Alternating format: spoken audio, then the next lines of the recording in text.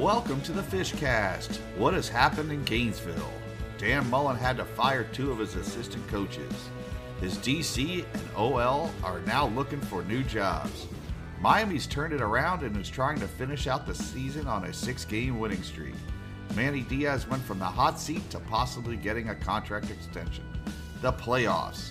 Who's in right now, who's out, and what may happen in the next month. And in our final segment, it's rivalry week. Miami versus FSU. Can the Seminoles pull the upset? Coach Demo thinks so.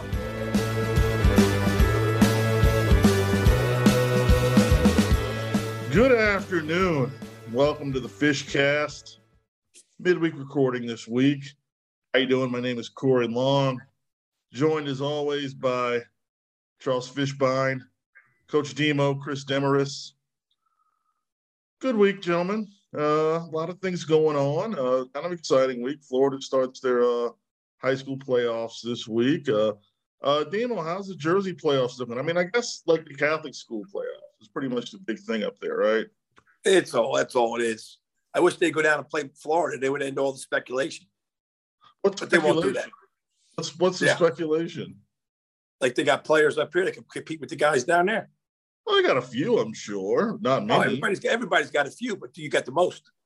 Oh, okay. Well, fair enough. Yeah, but who wins? Like Bergen Catholic is the I team? guess. Yeah, I guess the team. St. John's Bosco, or they say I think that's California, but yeah. Not St. John. What's Don Bosco, yeah. Don Bosco. It's not Don Bosco. Yeah, that's the one that Myron Roll went to, right? I think so. I think Myron went. He went to the Hun. He went to the Hun school, or the Hun, or one of those schools over there. Yeah, he went to Pennington or something. Yeah. No, he went to the Hun school. The Hun school. All right. And of course, there's a. I mean, this is a good week for Fish when he found out that the big half of the Florida playoffs are going to be held like literally 10 minutes from his house. That's a lot of filming for Fish. Tallahassee. Yeah, no, definitely. It's great that they're fine. We all agree they should keep them in Central Florida, but if I'm not going to have them in Central Florida, it's nice to have them in the backyard and you don't have to drive far. So, yeah, I mean, you'll actually go home in between sessions as compared to what we used to do. There's no doubt, man. It's like 20 minutes from my house. Yeah. Interesting news coming out. We're going to open with, probably just with this Mullen stuff and this Frost stuff. We'll go one at a time. Dan Mullen went from having his feet into the fire to his whole keister in the fire after that horrible performance on Saturday. He could blame the flu if he wants to, but South Carolina is a bottom feeder in the SEC East, and they went in there and looked like pure garbage. So, and this, we're getting a lot of this from former guests from old guests of the program, Bob Redmond. Scott Strickland, the AD, was not happy with him after the game, and I have a feeling it felt like the conversation went down to either you make some changes now or I'm going to make some changes for you, and I'm not sure where I'm going to stop. And it ends out that his longtime defensive coordinator, Todd Grantham, and very long-time assistant O-line coach John Hevesy both end up being fired. Hevesy was with him for 20 years. They've been together since they were both on Urban Meyer's staff at Bowling Green. And Grantham, who turned down some NFL overtures to stay the DC at Florida, and they're both out. And they were definitely if you had to think of one coach that caught the ire of fans, it was definitely Grantham. The defenses have just underperformed. I don't think Mullen is out of the woods yet, to be honest with you. But I don't think they want to make a move there, but I don't think he's out of the woods. I'm like you, Fish. I think he's a great coach, but this has not been a very good season. Let's put it that way. Good Fish. No, I mean, you go back, and I'm sure Demo will talk about this. It wasn't that long ago. The head coach at Notre Dame had a losing season. He made those changes, and Notre Dame hasn't looked back. We're in a day and age as everybody wants instant gratification. This guy was in the SEC championship game last year. He's won a majority of his games at Florida. Yes, the recruiting we can comment on, that maybe it's not up to par at Florida, but I just don't know what these fans want. It sucks that the team is losing this year, and they had a chance of beating Alabama. They didn't seem to recover. We've had question marks with the quarterback decision, but this is a team that could have won. We thought maybe 9 or 10 games, but something like this could happen sometimes when you lose as many starters and captains and leadership players. When things go south, who do they turn to on this team? There's nobody really for them to turn to. There's no Trask. There's no Tony this year. There's no Pitts. There's no voice in that locker room to keep this team together. So it's not like totally shocking they've had a down year. Now, 4-5 isn't acceptable, but I don't think you just fire one of the best coaches in college football. And who are you going to replace him with? I mean, I know the Gators think they could sign Bill Belichick, but that's not realistic. Fish, what happens is a lot of times when there is no leadership in the locker room, that's the coach's job. Okay. And if you look back to the beginning of the year, I had Florida picked very high, as well as some other people did. But we didn't really know what the inside story was going on, because I believe there was some inside fighting going on in that program. And it leads back to even last year. And then it came to a head, and then things get stale, and then you got to make a change. But I was fooled like everybody else. I thought Florida had it compared to Miami and Florida State. I thought they were on top. They had the recruiting. They had some kids coming in. They had some good problems, not bad problems, good problems, but they didn't solve the good problems.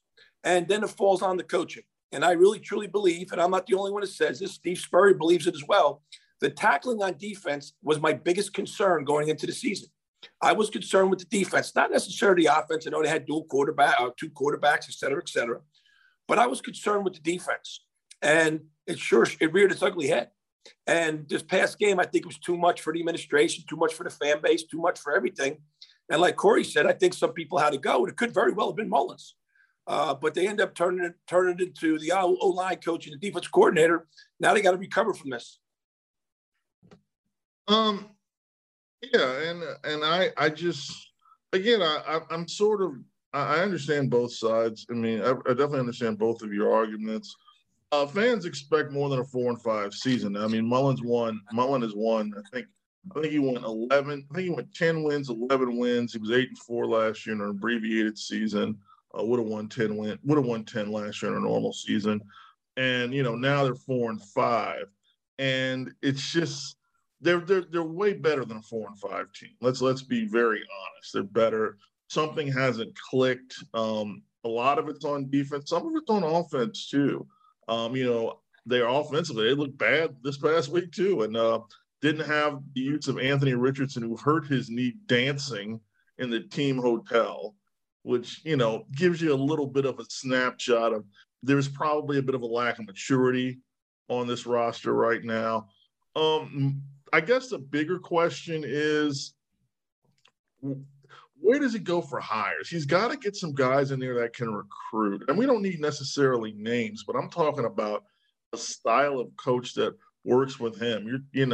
Mullen's Mullen likes to run his offenses. Mullen is, like most of the guys from that Urban Meyer tree, he's got a big ego. And sometimes I think, he might need a coach, just one coach that can, and Demo, because you've been on staff. There's always that one coach that can put a head coach in check, that can kind of get them from feeling themselves too much. And I feel like he needs that sort of coach on his staff. Yeah, you could do that without getting personal, and when it becomes personal, that's when it becomes a problem. But if a guy can handle it, is mature enough to handle different opinions than his, and maybe he has to think about it a little bit, that helps. But see, I go back to, we're not on the inside of Florida, right? So there had to be some problems going on. There had to be. Oh, we got our sources on the inside, but we better check our sources because we don't know what these sources are, what side the sources are on. So unless you're truly on the inside and know exactly what's going on that pertains to you being on the inside, you don't know the full story. And I believe that, like I was fooled. I was fooled like a lot of people. But there had to be some things going on the inside we didn't know about. You could talk about sources all you want, all these great reporters. I got sources. But if you don't know, if you're not the person that's involved, then you really don't know the true story.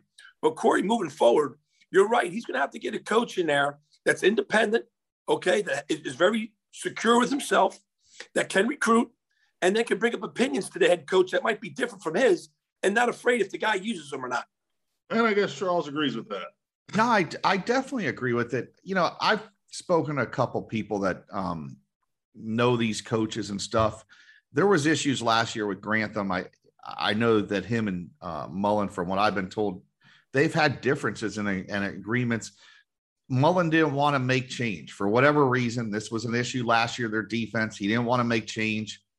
And sometimes when something's obvious that you need to make change, sometimes people wait too late till they finally make that change. You know, a lot of times coaches, their egos get in the way. They're like, you know what, we'll work our way through this. And when the thing starts to go south, and their defense started to go south last year, and the fans were calling for the DC's head, it may have been just best to part ways last year, get this thing out of the way, and now this wouldn't have been as much of an issue this year. There was defensive coordinators available. I mean, Florida could have possibly gone after Freeman, the guy that went to Notre Dame from Cincinnati. There could have been other guys out there. Mullen didn't make the move, and I think he's regretting it now, and he's paying the price. Their defense, once again, has let them down, especially when you have a new quarterback and offensive parts. The one thing at the Florida schools usually you could count on is a great defense, and that's the one thing that's let Florida down this year again is their defense. And the defense sets the tone. Demo will tell you that at Florida State, Miami, Florida. When you have a great defense and they're aggressive, then they could get after it and they could get the ball back. It pumps offense up, because if they get the ball in a short field, the defense, I believe, if you don't have a great defense at one of those three schools, you could forget about winning conference championships and national championships. The defense sets the tone at those schools. And right now, all three of them are really struggling on that side of the ball. Well, see, what people have to understand is all three phases of football complement each other. The offense, the defense, and the special teams all complement each other. They can all give each other the edge, or they can give each other a problem. And if your offense says, I'm running my offense, I don't care, I'm whatever I'm going to do, I'm not going to help the defense, I'm not going to help the special teams, that you're on your own, figure it out. Then you have problems. But if you got a guy who understands the defense has to complement the offense, it helps the offense, it boosts them. Defense, when they score, it helps the defense. And then the special teams gets a great punt or gets a great return, it helps the offense. So all these things complement each other. And if one branch is off on its own, then you got a problem. Yeah. All right, guys. We got Samford at Missouri, Florida State to close out the Gators record. Currently 4-5. Where do you see them finishing? I think they'll go 7-5. I think they'll close out with 3 wins. They're still better than all three of those programs. They get Florida State. At the end of the day, the Florida State-Florida game, forget records. Those kids are going to come on play on both sides. You're not going to have to motivate the kids. Demo's been part of that. Coaches have told me it's easy to motivate kids when you got your rival on the other side. It doesn't matter records. Florida State, it's going to be in the swamp. Those kids are going to be pumped up. It's the final game of the season. A lot of them, it's their final game of their careers and football careers. So I expect them to Samford. They're not losing to Samford, and Missouri is not a good football team either. So we'll see what happens. I think the Gators will get it back on track and win the last 3 games and finish with a 7-5 record. Yeah, Corey, I kind of agree with that. Okay. You know, what you have to realize is when Florida State, Miami were in the top, all those kids from those programs either played with each other or played against each other in high school for the most part. And there were some other kids trickled in there, but they understood the rivalry. Now you don't know if these kids understand the rivalry. You know, you look at Miami Central, and they had Yerby and Cook. They didn't go to the same college. One went to Miami, one went to Florida State. But when they played each other, they wanted to prove that they made the right decision to go where they went. So that's why this game is very, very high stakes, let alone just, you know, the records and all that, like Fish said. These kids want to prove to the other ones that, hey, we made the right decision. You made the wrong decision. And that's why these games are so special. And I'm looking forward to that game at the end of the year. But I do agree with Fish. I think they'll finish 7-5. All right, 7-5. So we'll start. We'll go to the next part of this this coaching hot seat. Scott Frost at Nebraska, 3-7 after another close loss this past week in Ohio State. That's I think all 7 of their losses have been by 9 points or less this year. And really, this was the first loss that they had that was technically by more than one score. Trev Alberts, their AD, first-year AD, ends up deciding to keep Frost on a restructured contract. Word is he took a pretty good pay cut to return next year, like in the 30-40% range, like significant pay cut. In the process, he pretty much fires his entire offensive staff, I think save his wide receivers coach. 15-27. They close out with Wisconsin and Iowa, so that could get worse, could get a little better depending. Should Frost have been afforded? This is 4 years not making a bowl at Nebraska. It's pretty much unheard of in our lifetimes. Should Frost have gotten a fifth year? What does Frost need to do to turn this thing around? And those are two questions. Should he have gotten a fifth year? What does he need to do to turn it around? Either one of you can start. All right, let me take this one. Here's what's going on in Nebraska. And I got some inside sources there too, but how good are they? I don't know how good they are. But I'll say this. When you hire a Nebraska guy, it's good and terrible at the same time, because half the people are going to be happy and the other half the people are going to be like, no, you should have hired this guy. All right. And then you give the guy 4 years and he really doesn't do anything. Then he's going into his fifth year. Okay. Now he has to really do something to keep his job. You got the AD who's a Nebraska guy who probably likes the guy, but there's a bunch of other people that have hard feelings for the guy. So there's some people cheering for him and some people cheering against him. So you got a little bit of a problem there, almost like you had in Florida. Inward. It's inward. It's not the outward part of it. It's inward. And when you have problems on the inside, then it's going to trickle down to the team. It's going to trickle down to performance on the field. So what ends up happening is you give the guy a fifth year. If he doesn't make it halfway through next year, he's going to be gone in the middle of the season. And then they have to go out, unless they're already doing it right now, looking for somebody to replace him. But that's what I think is going to happen with Corey and Fish. Listen, the guy was the hottest commodity coach 4 years ago. He's a Nebraska guy. These guys in that building want him to succeed, and they're going to give him every chance to do so. And this is just they gave him a stay of execution. He has people on his side. That's what it comes down to when hiring and firing these guys, is that, do you have enough allies in that? It doesn't matter what the fans and boosters want. It's who the allies are of that guy. There's 100% Fish. 100%. There's enough people in that room that want him to succeed, because they had to go. I'm sure they had to fight a lot of schools off for him too, just because he was a Nebraska alum. I mean, Florida wanted him. Florida State called his agent. They had to go all in on him, and they could not lose a Nebraska guy to one of these other programs. It would have been a major blow to them. Now those same people are like, man, were we wrong? They start second question. We got to give this guy one more chance. You want to give him a chance. We've talked about this, Corey. I think we think Scott Frost didn't forget how to coach. And yeah, he had one winning season at UCF, a really good winning season, but that team was very good. He helped build that team. He didn't forget to coach. I thought one of the biggest mistakes he made, and you could go back and you could be the Monday morning day quarterback, he brought everybody with him to Nebraska, from coaches to assistants to secretaries. He forced Nebraska to hire every single person. And that's a G5 program. You're bringing a lot of inexperience at that level. You're taking it to another level. A lot of those guys didn't know what it was like to be in a Power 5 locker room, be in a Power 5 program, what it took to win at that level. UCF and Nebraska at that time are at two different places in college football world. When you do something like that, though, Fish, not to interrupt you, the stakes are high. When you bring all your own people, you bring everybody in, you wipe it out. There's no question. But when you go back and look, at one time, Nebraska tried to hire Jim Grobe, and I was friends with one of the guys on Wake Forest staff. And I said, what do you think? And he goes, Grobe won't take the job unless everybody's allowed to go with him. And you know what Nebraska did? Said, no, you're not bringing everybody. They wanted Frost so bad that they had no leverage. He basically said, you bring everybody with me or else. And, he lost one of his best recruiters, who is at North Carolina now. The guy got cancer his first year at Nebraska, so he had lost him. He lost a guy that was bringing all the Florida guys in. He lost those guys right away, and they haven't recovered. He hasn't recovered from the recruiting standpoint. and we've talked about this over and over. As good of a coach as Scott Frost is, he made a major miscalculation at the quarterback position.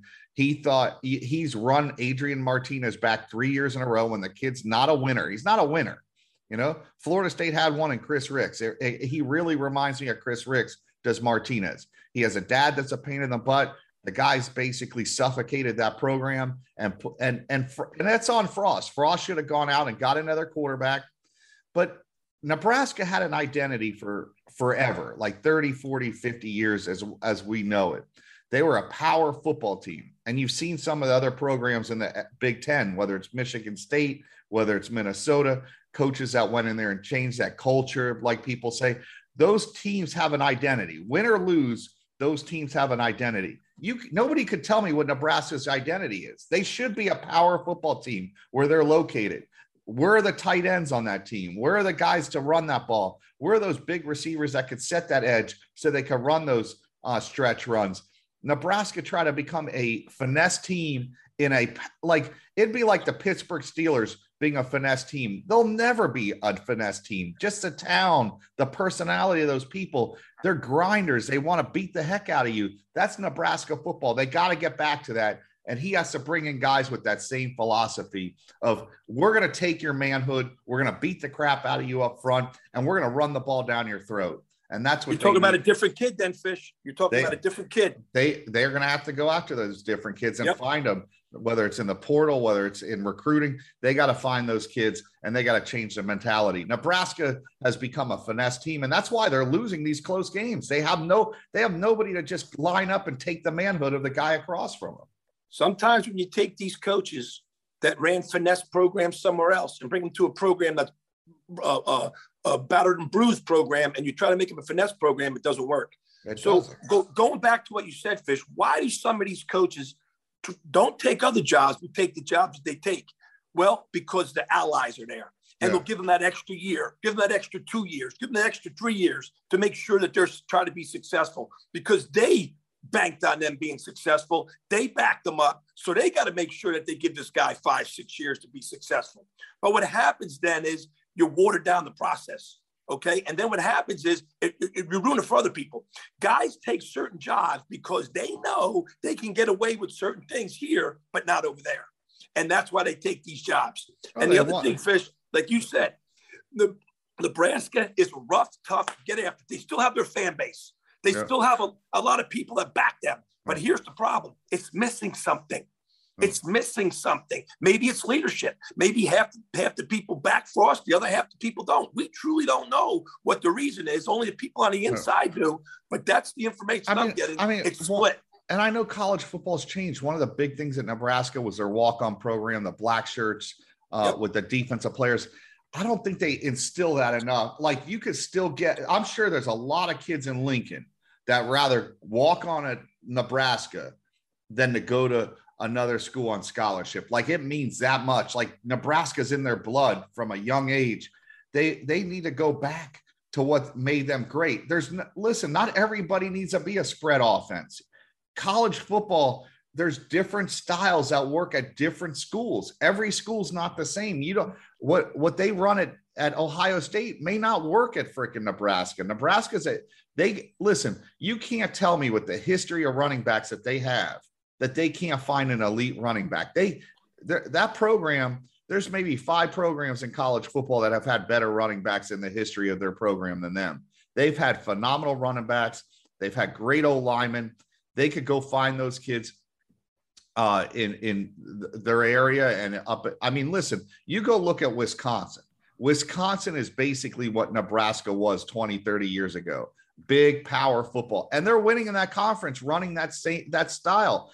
They need to take a look at Wisconsin and Iowa and what they do and copy it and replicate it and go, listen, these two teams are winning in the conference, not running spread, running power football, running just straight up and taking other teams' manhood. And like I said, Nebraska used to have great tight ends. They had receivers that could get after it. They had a style that worked. It was a formula that worked. And people said, oh, it can't work now. It can work now. I'm not saying they have to go straight option football back to what they were, but they can still run. You go look at Coastal Carolina. They run a version of the option. Why can't they run that same offense now? And don't tell me kids won't go to play there. I don't buy it. If you have if you're successful, Nebraska better figure it out soon. Yeah. Because as far as I'm concerned, Nebraska still has it. The name Nebraska still carries a lot of weight. Yep, I agree. All right, so neither one of you answered my question. Should Scott Frost have gotten a 5th year? Yes. The answer is no. You don't think so? Yes? I'm Okay. going to say yes. No. All right, I say no too. Yeah. Yeah, but I mean, basically because I just think it's ridiculous. At 4 years, you can't get to a bowl. And here's my issue, I guess. My main issue is that he was another guy who just did not want to make changes, who basically, and a part of that with Frost, I chalk up to inexperience. He's not a very what? He's not a very experienced head coach. He's only in his 6th year as a head coach. And I think, part of me looks at it and says, did he catch lightning in a bottle at UCF? Probably. Is this really more of the coach that he is? I don't know.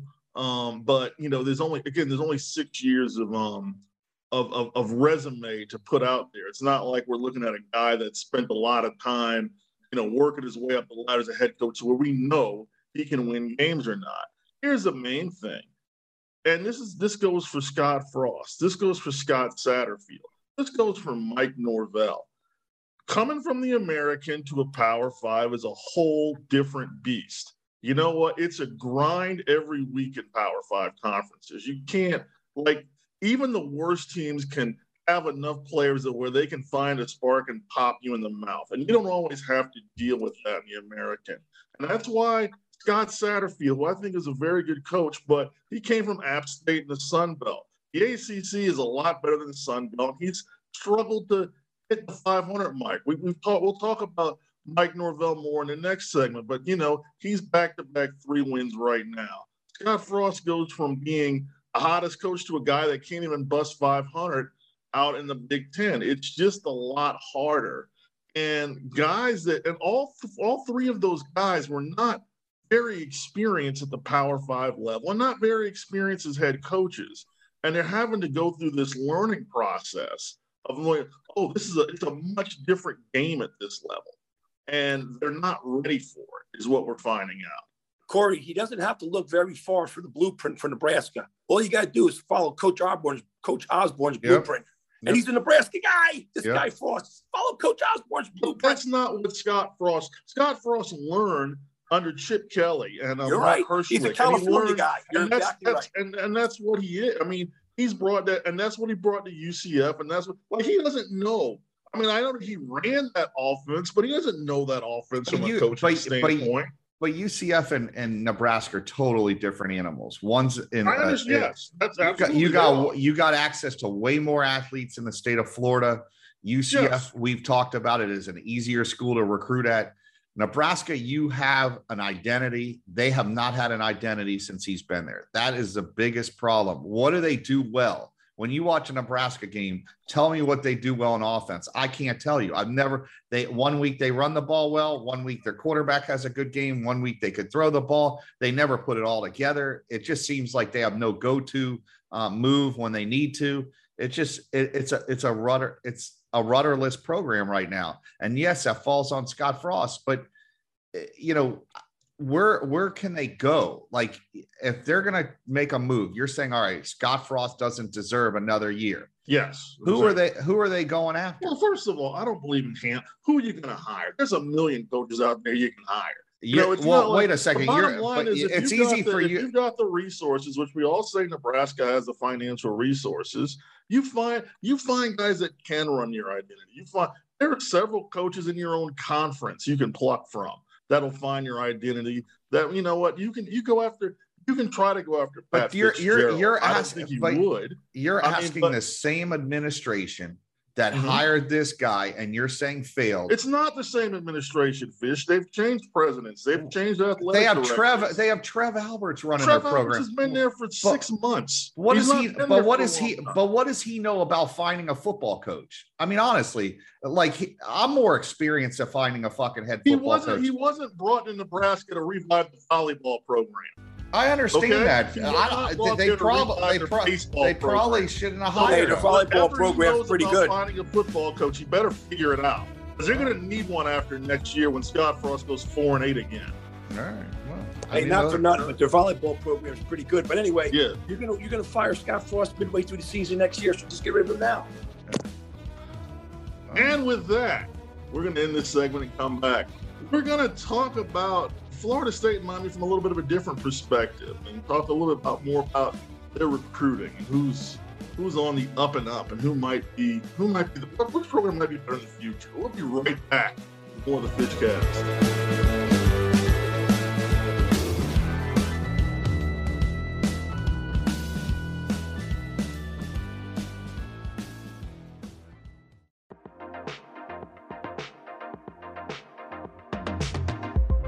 Eric Estep here. This episode is brought to you by Forney Industries. Get it done with green. Forney offers a full line of welding and plasma cutting machines, metalworking accessories, and more. For do-it-yourselfers all the way to professional metalworkers, Forney has everything you need for your next project. Shop Forney's top-of-the-line products at forneyInd.com. That's Forney, F-O-R-N-E-Y, Ind, I-N-D.com, or at an authorized Forney dealer near you.